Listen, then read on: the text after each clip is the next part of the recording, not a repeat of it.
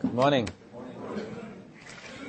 When we started this series on characters in the Old Testament, I think it was several years ago now. I still remember Don's introduction to it. Don introduced us to the study by turning to a passage in 1 Corinthians, which would be great if everybody could turn there this morning. It's 1 Corinthians chapter 10.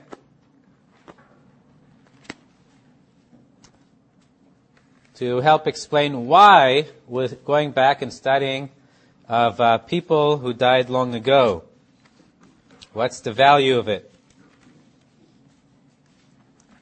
And hopefully it'll be a reminder for us this morning as we're still studying of people long ago, though perhaps not quite as long ago as the people we started out studying. They're still people long ago. 1 Corinthians chapter 10.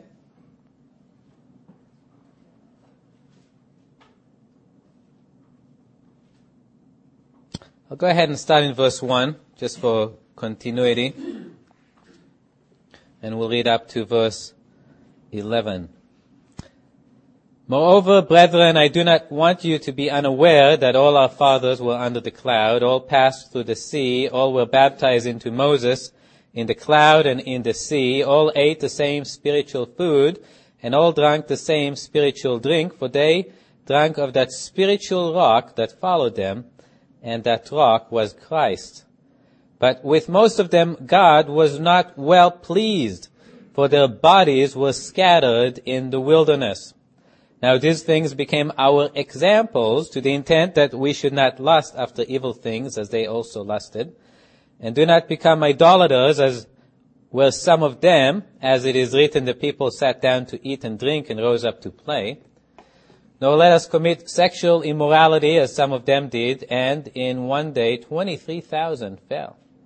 Nor let us tempt Christ as some of them also tempted and were destroyed by the serpents. Nor murmur as some of them also murmured and were destroyed by the destroyer. Now all these things happened to them as examples, and they were written for our admonition, on whom the end of the ages have come. So we have here a summary of some of the Old Testament saints, in particular, ones that have died. It refers to the Israel that went out of Egypt following Moses, and he talks about how they were all under the cloud, they all passed through the sea, they were all in appearance under the blessing of God, and yet God was not pleased with all of them, and the evidence was that their bodies were scattered in the wilderness. Many of them died through judgment of God. God was judging them. And yet all of these judgments that are described in the following verses are being used here as an example for us. God didn't just do it and was done with it. God did it to teach us something about the particular sins that we're involved with, that God hates them. And sometimes when we study characters, we find examples to follow. Sometimes we find examples not to follow. Today we have an example not to follow, but one that God judged for our edification, or it says again in verse 11, they were written for our admonition, to help us live the life that God wants us to live. So with that said, that introduction, turn to Acts chapter 4. Actually, we'll go ahead and start in Acts chapter 4. We're going to pick up where Michael has left us. In fact, we will review the passage that Michael started us with last week, Acts chapter 4 and verse 32. Now, the multitude of those who believed were of one heart and one soul. Neither did anyone say that any of the things he possessed was his own, but they had all things in common. And with great power the apostles gave witness to the resurrection of the Lord Jesus, and great grace was upon them all. Nor was there anyone among them who lacked, for all who were possessors of lands or houses sold them, and brought the proceeds of the things that were sold, and laid them at the apostles' feet, and they distributed to each as anyone had need. And Joseph, who was also named Barnabas, by the apostles, which is translated, son of encouragement, a Levite of the country of Cyprus, having land, sold it, and brought the money and laid it at the apostles' feet. So up to here we covered last week. Now we continue. But a certain man named Ananias with Sapphira, his wife, sold a possession and kept back part of the proceeds, his wife also being aware of it, and brought a certain part and laid it at the apostles' feet.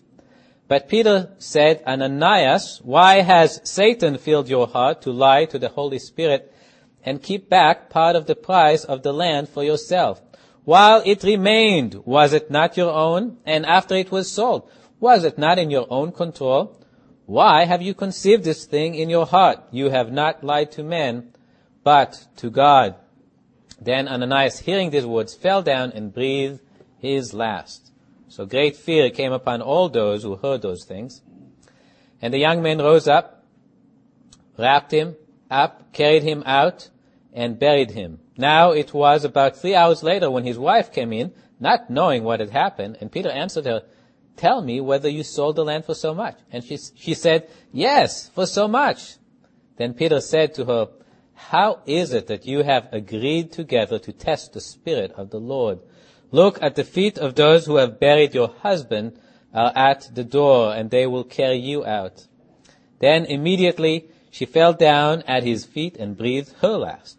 And the young men came in and found her dead, and carrying her out, buried her by her husband. So great fear came upon all the church and upon all who heard these things. And through the hands of the apostles, many signs and wonders were done among the people, and they were all with one accord in Solomon's porch. Yet none of the rest dared join them, but the people esteemed them highly. And believers were increasingly added to the Lord, multitudes of both men and women. And we'll stop right there. So last time we saw what we called the early church. You can call it the Pentecostal church, but it was a true Pentecostal church, a church that was born as the result of the apostles' preaching. In Jerusalem, we saw a great expression of love in that church. People in the church loved one another so much that if somebody had possessions, they would sell them to provide for the needs of others. Well, into this mix, we have come two people named Ananias and Sapphira. It doesn't specifically say whether they were believers or not. They were probably not true believers, but they were in the church. They acted as believers in the church. And here we see them in verse 1, that they sold a possession. And we see in the passage, they came and they offered it to, before Peter or the apostles in the same way everybody else did. So they tried to appear exactly as the other believers did that had possessions, selling the possessions and then bringing it to the apostles, laying it at the apostles' feet with the intention that it will be sold or that it will be distributed to those that had need. However, we see the first difference we see is in verse 2. It says they kept back part of the proceeds. They kept back part of it. Why? Why did Ananias and Sapphira kept back part of the proceeds? It was theirs. It was their land. They certainly had a right to do with it as they pleased. Peter is very clear about it earlier on, but it specifies here that they kept back part of the proceeds. Well, there's a tension, as I see it, there's a tension between the love of the world, or the love of the things of the world, and the love of the brethren. If they just loved the things of the world, they would try to gain as much of the world as they can, and they wouldn't give any to the brethren. If they just loved the brethren, they would sell the things of the world. That's not important. We love the brethren. Let's provide for the brethren needs. And in the case of Ananias and Sapphira, we see they could only go so far.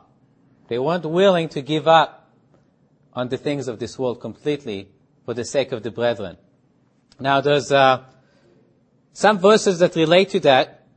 It says in 1 John chapter 2, verses 15 through 17, do not love the world or the things in this world. If anyone loves the world, the love of the Father is not in him. For all that is in the world, the lust of the flesh, the lust of the eyes, and the pride of life is not of the Father, but is of the world.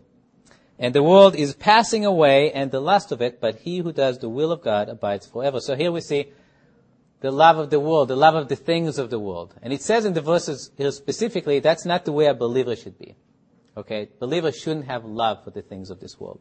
It says, if anyone loves the world, the love of the Father is not in him. Not a good sign in the case of Ananias and Sapphira, that they loved the things of the world so much they weren't willing to give them all up for the sake of the brethren.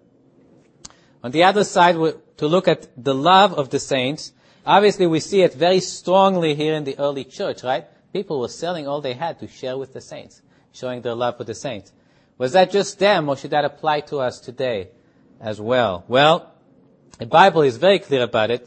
Starting with Jesus in John chapter 13, Jesus tells his disciples, and this is toward the end of his ministry.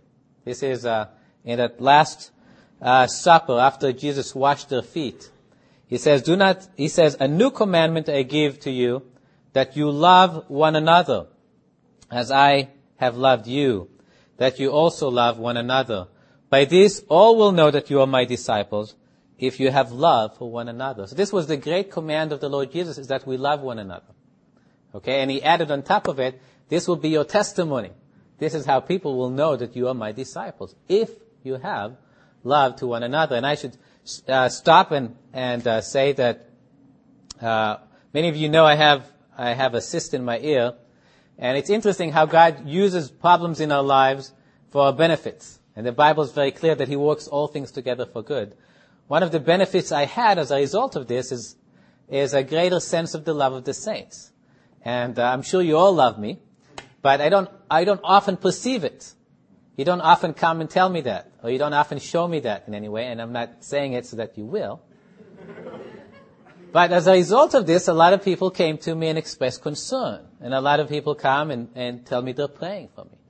And I know there's some sort of a list of opportunity, if you're interested in joining, of people who want to bring us meals when I'm done for my surgery or help with childcare. So in a very practical way, the saints have shown me their love because of this little issue I have. And so that was one way the Lord used this for my good. But the love is there in this church as well. Sometimes we just lack the opportunities to show it. But Jesus said it's a commandment, something Jesus wanted to see. It's a testimony, it's a mark. And a couple of other verses in it. In 1 Thessalonians 4:9, Paul said, but concerning brotherly love, you have no need that I should write to you, for you yourself are taught by God to love one another. So I don't even need to come and preach and tell you need to love one another, because God is working that within you. If you're a true believer, the Spirit of God has come within, and the Spirit of God is teaching you to love one another.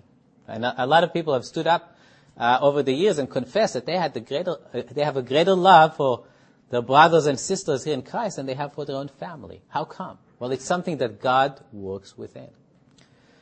1 John says this, that which we have seen, I'm sorry, my notes are out of order. Let me fix them.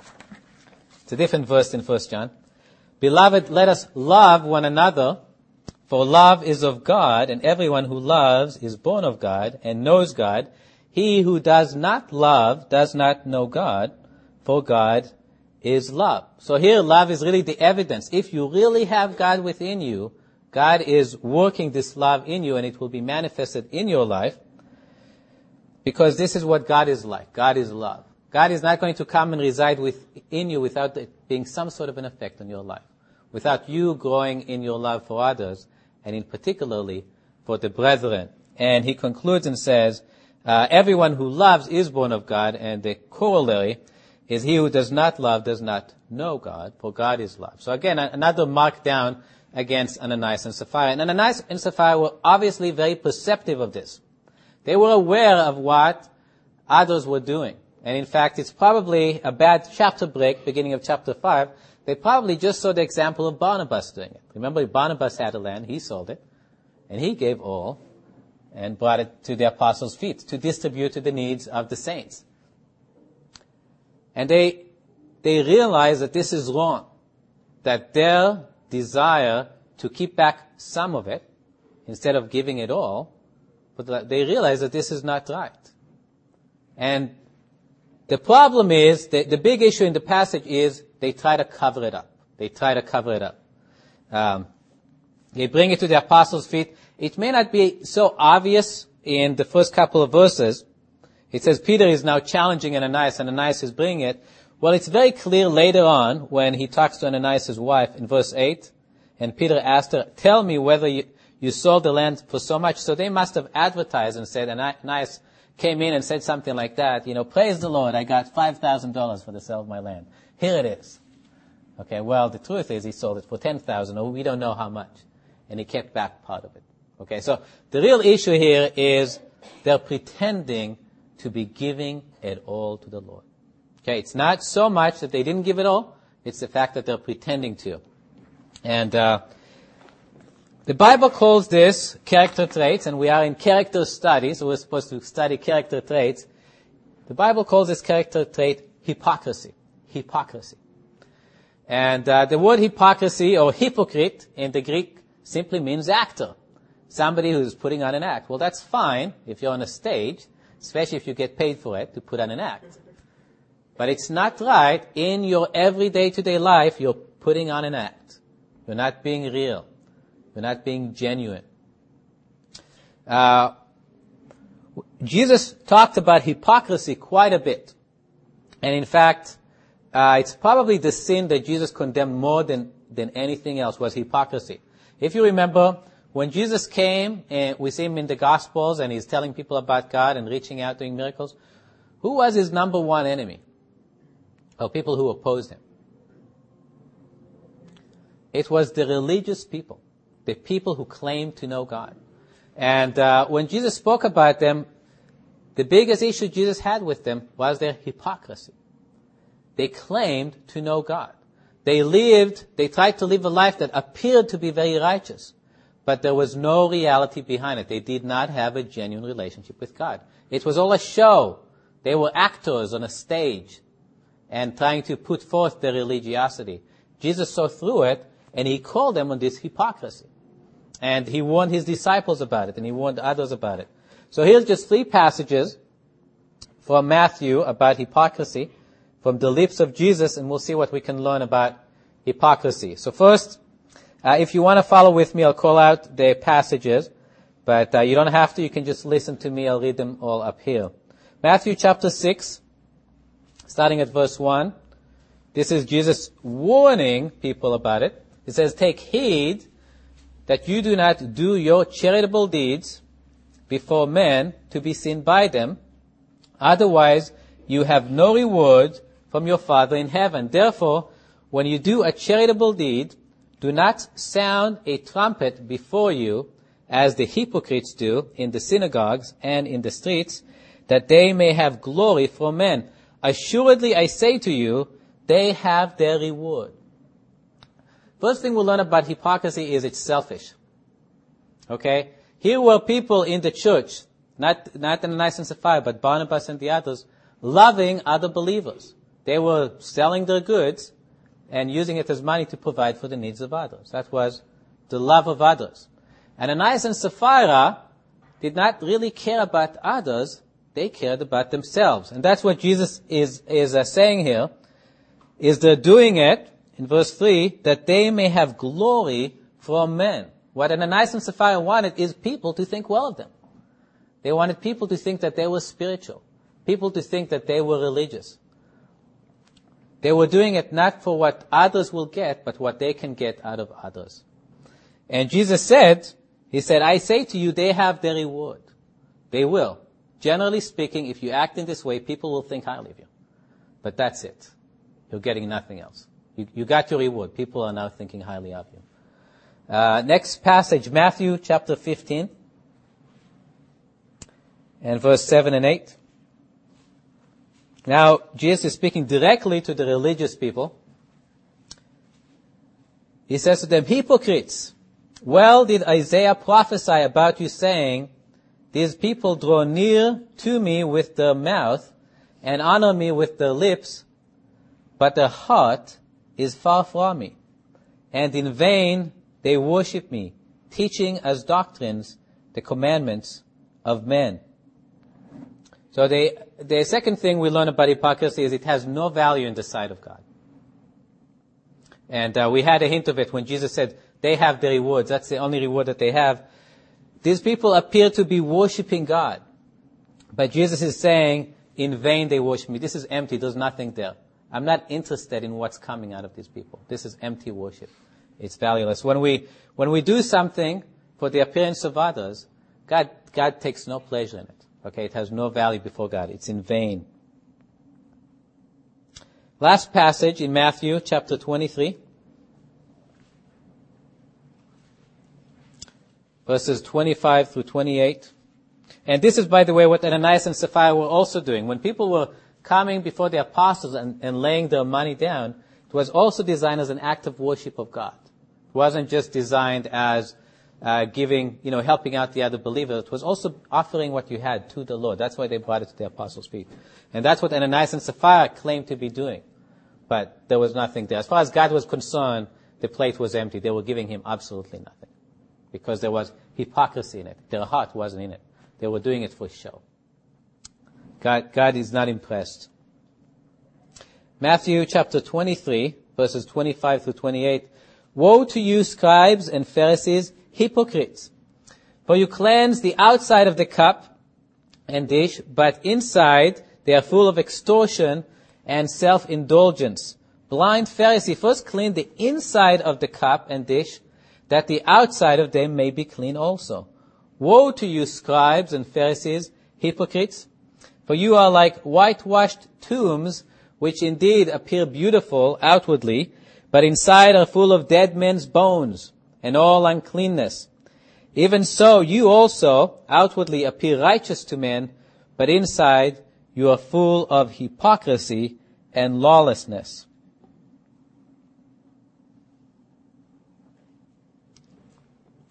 Probably the worst thing about hypocrisy is that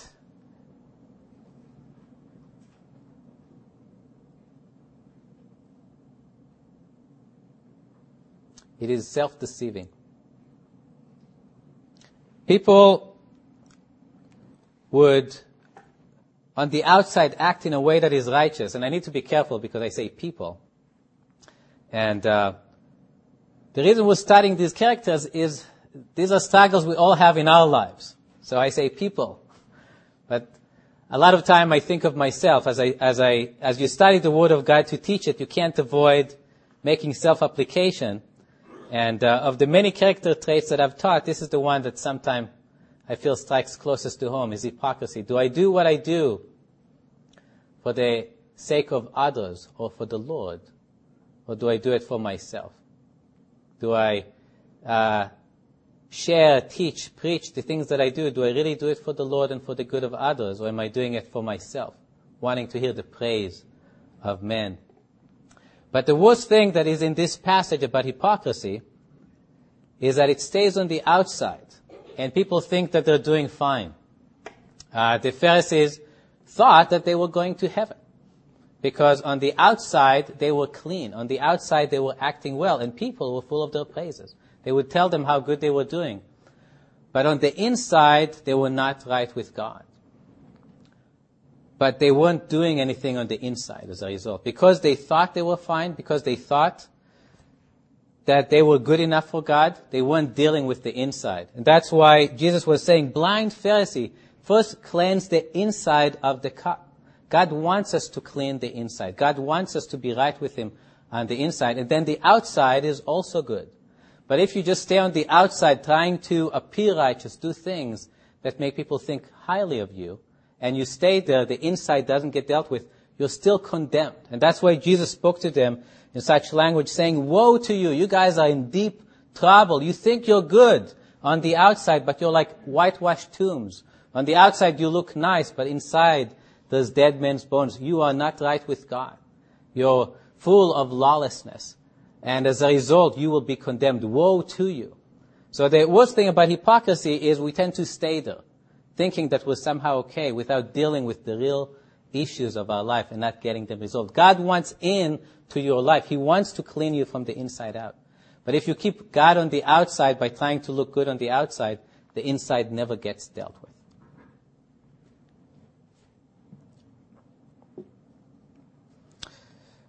Turning back to the book of Acts, chapter 5.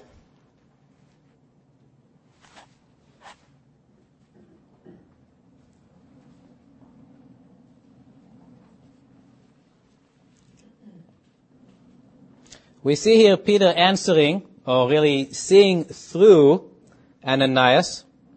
There's a gift in the Bible described as the gift of discerning of spirits. And I think that's one of the gifts that Peter had, because he was able to see through what Ananias was doing here and see this wasn't something inspired by the Holy Spirit, but something inspired by Satan. And Peter calls it out later. He sees the same thing in Simon the sorcerer. He can tell when someone is not doing something out of the right motive. So Peter was able to see through here. First, as I mentioned, Peter says, Ananias, why has Satan filled your heart to lie to the Holy Spirit and keep back part of the price of the land for yourself? While it remained, was it not your own? And after it was sold, was it not in your own control? Why have you conceived this thing in your heart? You have not lied to men, but to God. So it seems here that Peter is saying, look, as long as it was in your hand, you could do with it what you want to do. And the Bible says it too. God doesn't compel us to give anything.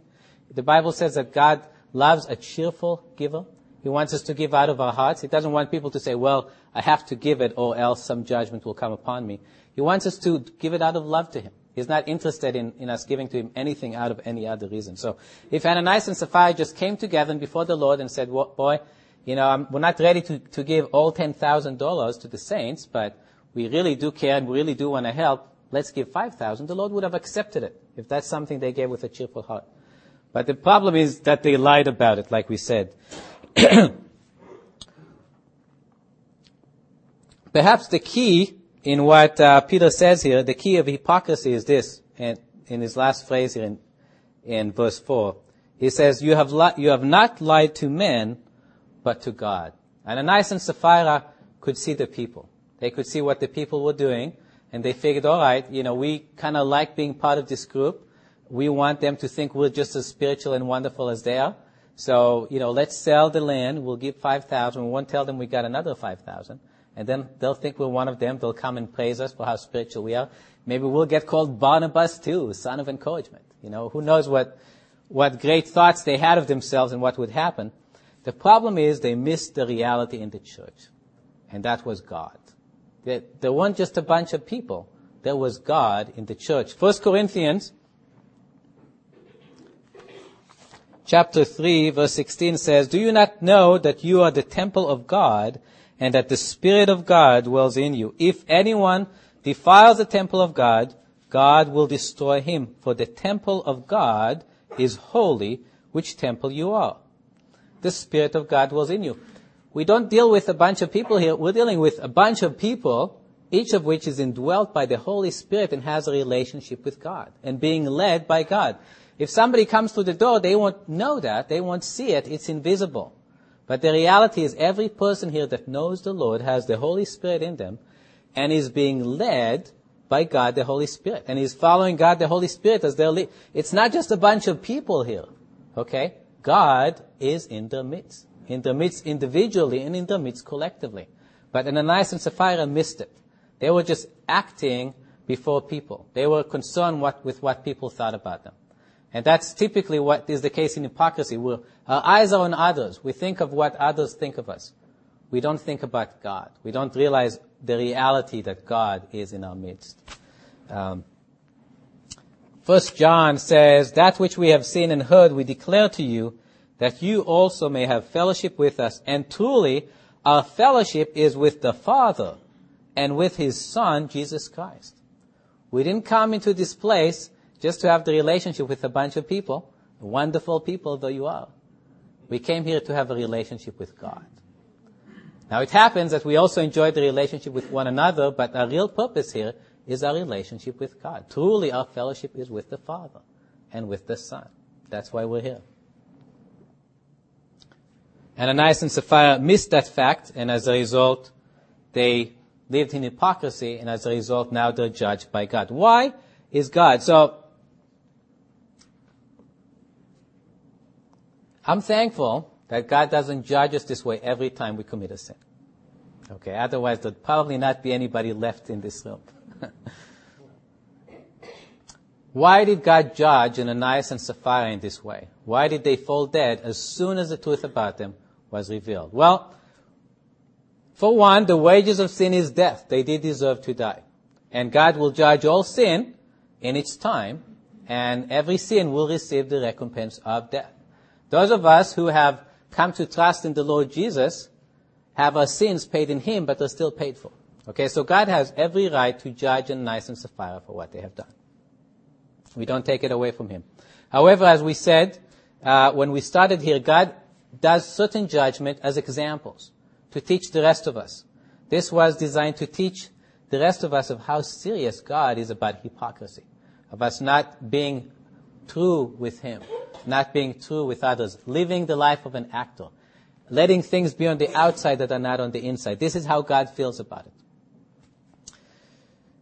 The third thing, the third reason God is doing it, and by the way, when I was preparing for this message, something tickled the back of my mind. I heard a message about this passage not too long ago, and I was right. Rick Bellis preached about the same passage almost exactly 4 years ago. Now, at the time, we were doing a different study. We were studying about Christ building His church. And in that passage, Rick pointed out that there was an attack against the church that was happening here. The believers were, we noticed in the previous passage, they were full of love to one another. They were united. And Satan, this was a work of God. Remember, this was part of the testimony of God to the world, was through the love of the believers to one another. So guess how Satan felt about it? He didn't like it. What Ananias and Sapphira were doing were part of an attack by Satan to try to break up this love and unity that was being exhibited by the church at the time. And God's action here was to thwart that attack of the devil, to teach people about the seriousness of hypocrisy. First of all, remove what the spearhead of this attack of the devil, and second, warn the rest of the believer about this particular sin that the devil was going to use. So, number one, hypocrisy is dangerous to the church. This is not just a danger for unbelievers. The possibility of living a fake life, a life of an actor, is something believers can do, as I shared about myself. Often, there is, in my mind, the struggle, the desire to impress people, the desire to be doing well in the opinions of others. When I started my job, the job I currently have, at the time the company still had some money, so they would take us out occasionally to try to build up the morale of the company. And I forget the name of the sport. I think it was called Gucci Ball or something like that.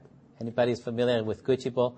Basically, you have some balls and you roll them. And you start with one ball, and then all the other balls you try to get as close as possible to this ball that first was rolled. And you get points for every ball of yours that's closer than the ball of the other team. And I just started in that company a few weeks before that.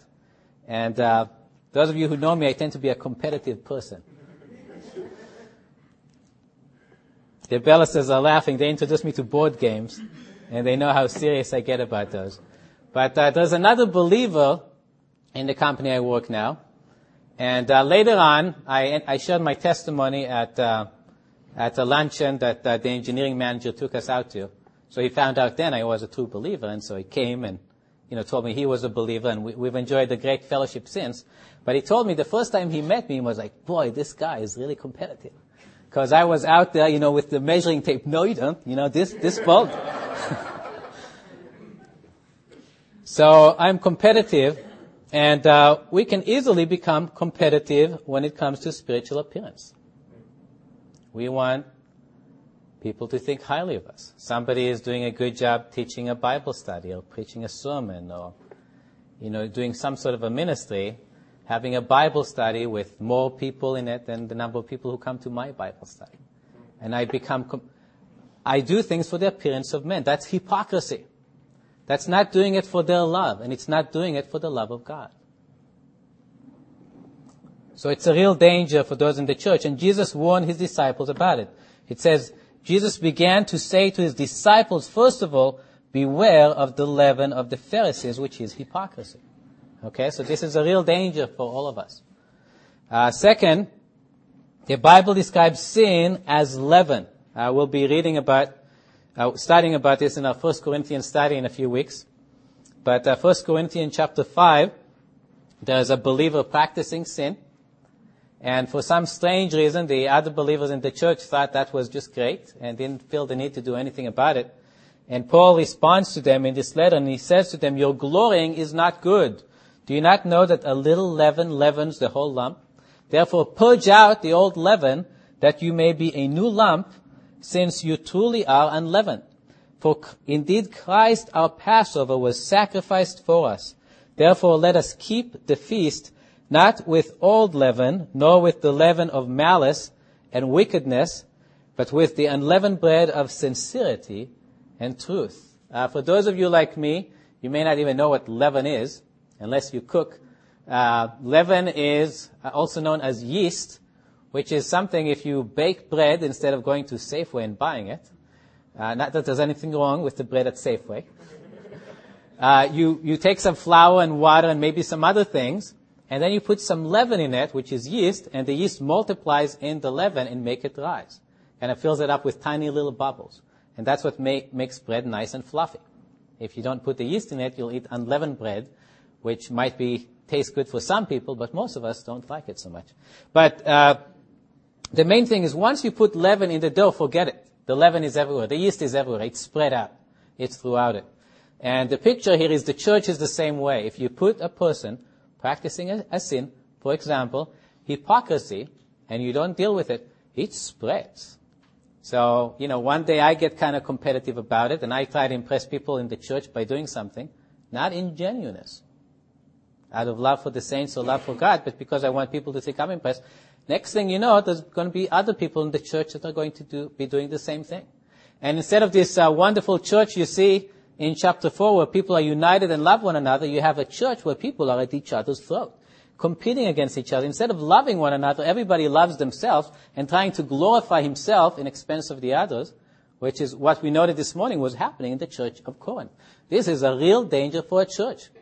Instead of loving one another, we could be loving ourselves and trying to impress one another and have people glorify me instead of glorifying the Lord. And people doing things for selfish motives instead of out of love for others. A real danger in the church, which we understand why God is acting so severely in the case of Ananias and Sapphira.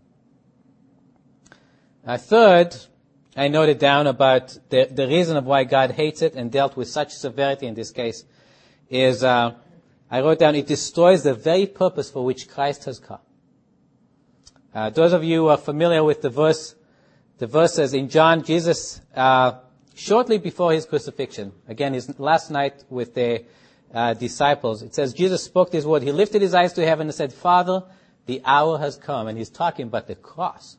The hour of the cross has come. Glorify your Son. He's talking about the cross. That your Son may also glorify you, as you have given him authority over all flesh, that he should give eternal life to as many as you have given him. And this is eternal life, that they may know you, the only true God, and Jesus Christ whom you have sent. Jesus died on the cross so you can have a personal relationship with God, not so that you can be a hypocrite and live a life trying to impress people and keeping God out of it. So hypocrisy really keeps God away from the very purpose of what Christ has come to do, which is giving you a genuine relationship with God, so that everything you do in life, you're doing for God. You're not doing to impress other people.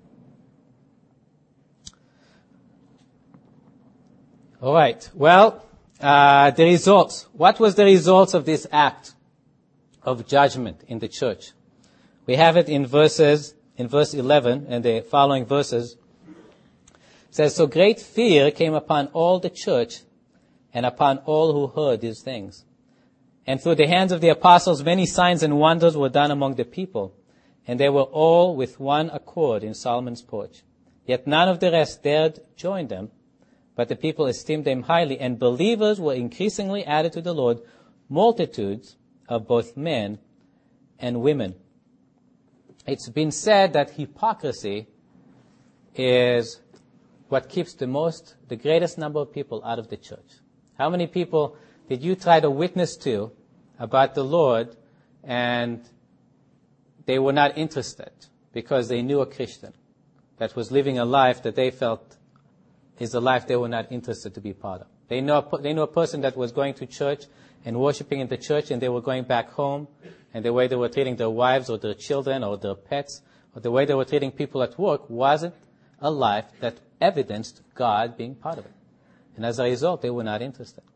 At the same way, going back to what Jesus said, the greatest witness that the church can have is the love of the saints one to another. And the result here was fear. Right? In verse 11 it says, great fear came upon. Well, this was a holy fear. It was like, I don't want to do what Ananias and Sapphira did. I don't want to be pretending to giving to the Lord any more than I'm really giving to Him.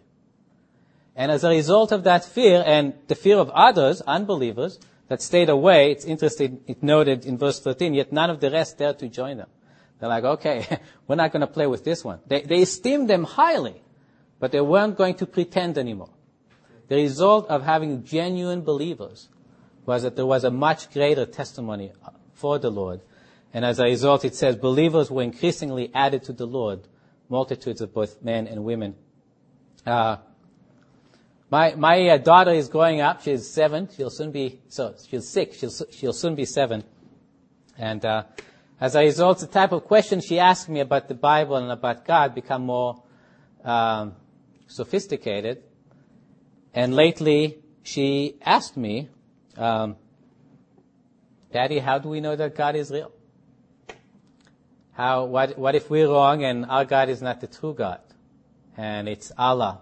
Or she has in her church Muslims and Hindus, really in far higher numbers than Christians or even atheists. And I can turn to page after page in the Bible and give apologetic after apologetic. But the greatest testimony I have of the reality of God is my life. Is God real in my life? Am I living a life that shows true, genuine faith in the Lord? The greatest testimony I can be to my child, and really to anybody else, is living a life that's genuine for God. Letting God be truly the Lord in my life, and living my life truly for Him is stronger than any kind of apologetic I can bring them, any argument I can bring them, whether it be philosophical or even from the Word of God. Of course, the Word of God being real in my life, it's something I can use with power and to be the testimony that God wants me to be in the world. Let's pray. Father, thank you. Thank you for your love to us. Thank you that in your love to us, you want to have a genuine relationship with us and want us to have the life that you designed for the church, Lord, a life of power. I thank you, Lord, for the work that you have done in the lives of believers here. I thank you, Lord, for the love that is exhibited among the saints over here. Yet, Lord, we cry out for a greater measure of genuinity in our life and victory against hypocrisy. Lord, let us not think or care what others think of us, but care only what you think of us. And let you use our lives for your glory and as a testimony to those who you're trying to reach. For we pray these things in Jesus' name. Amen.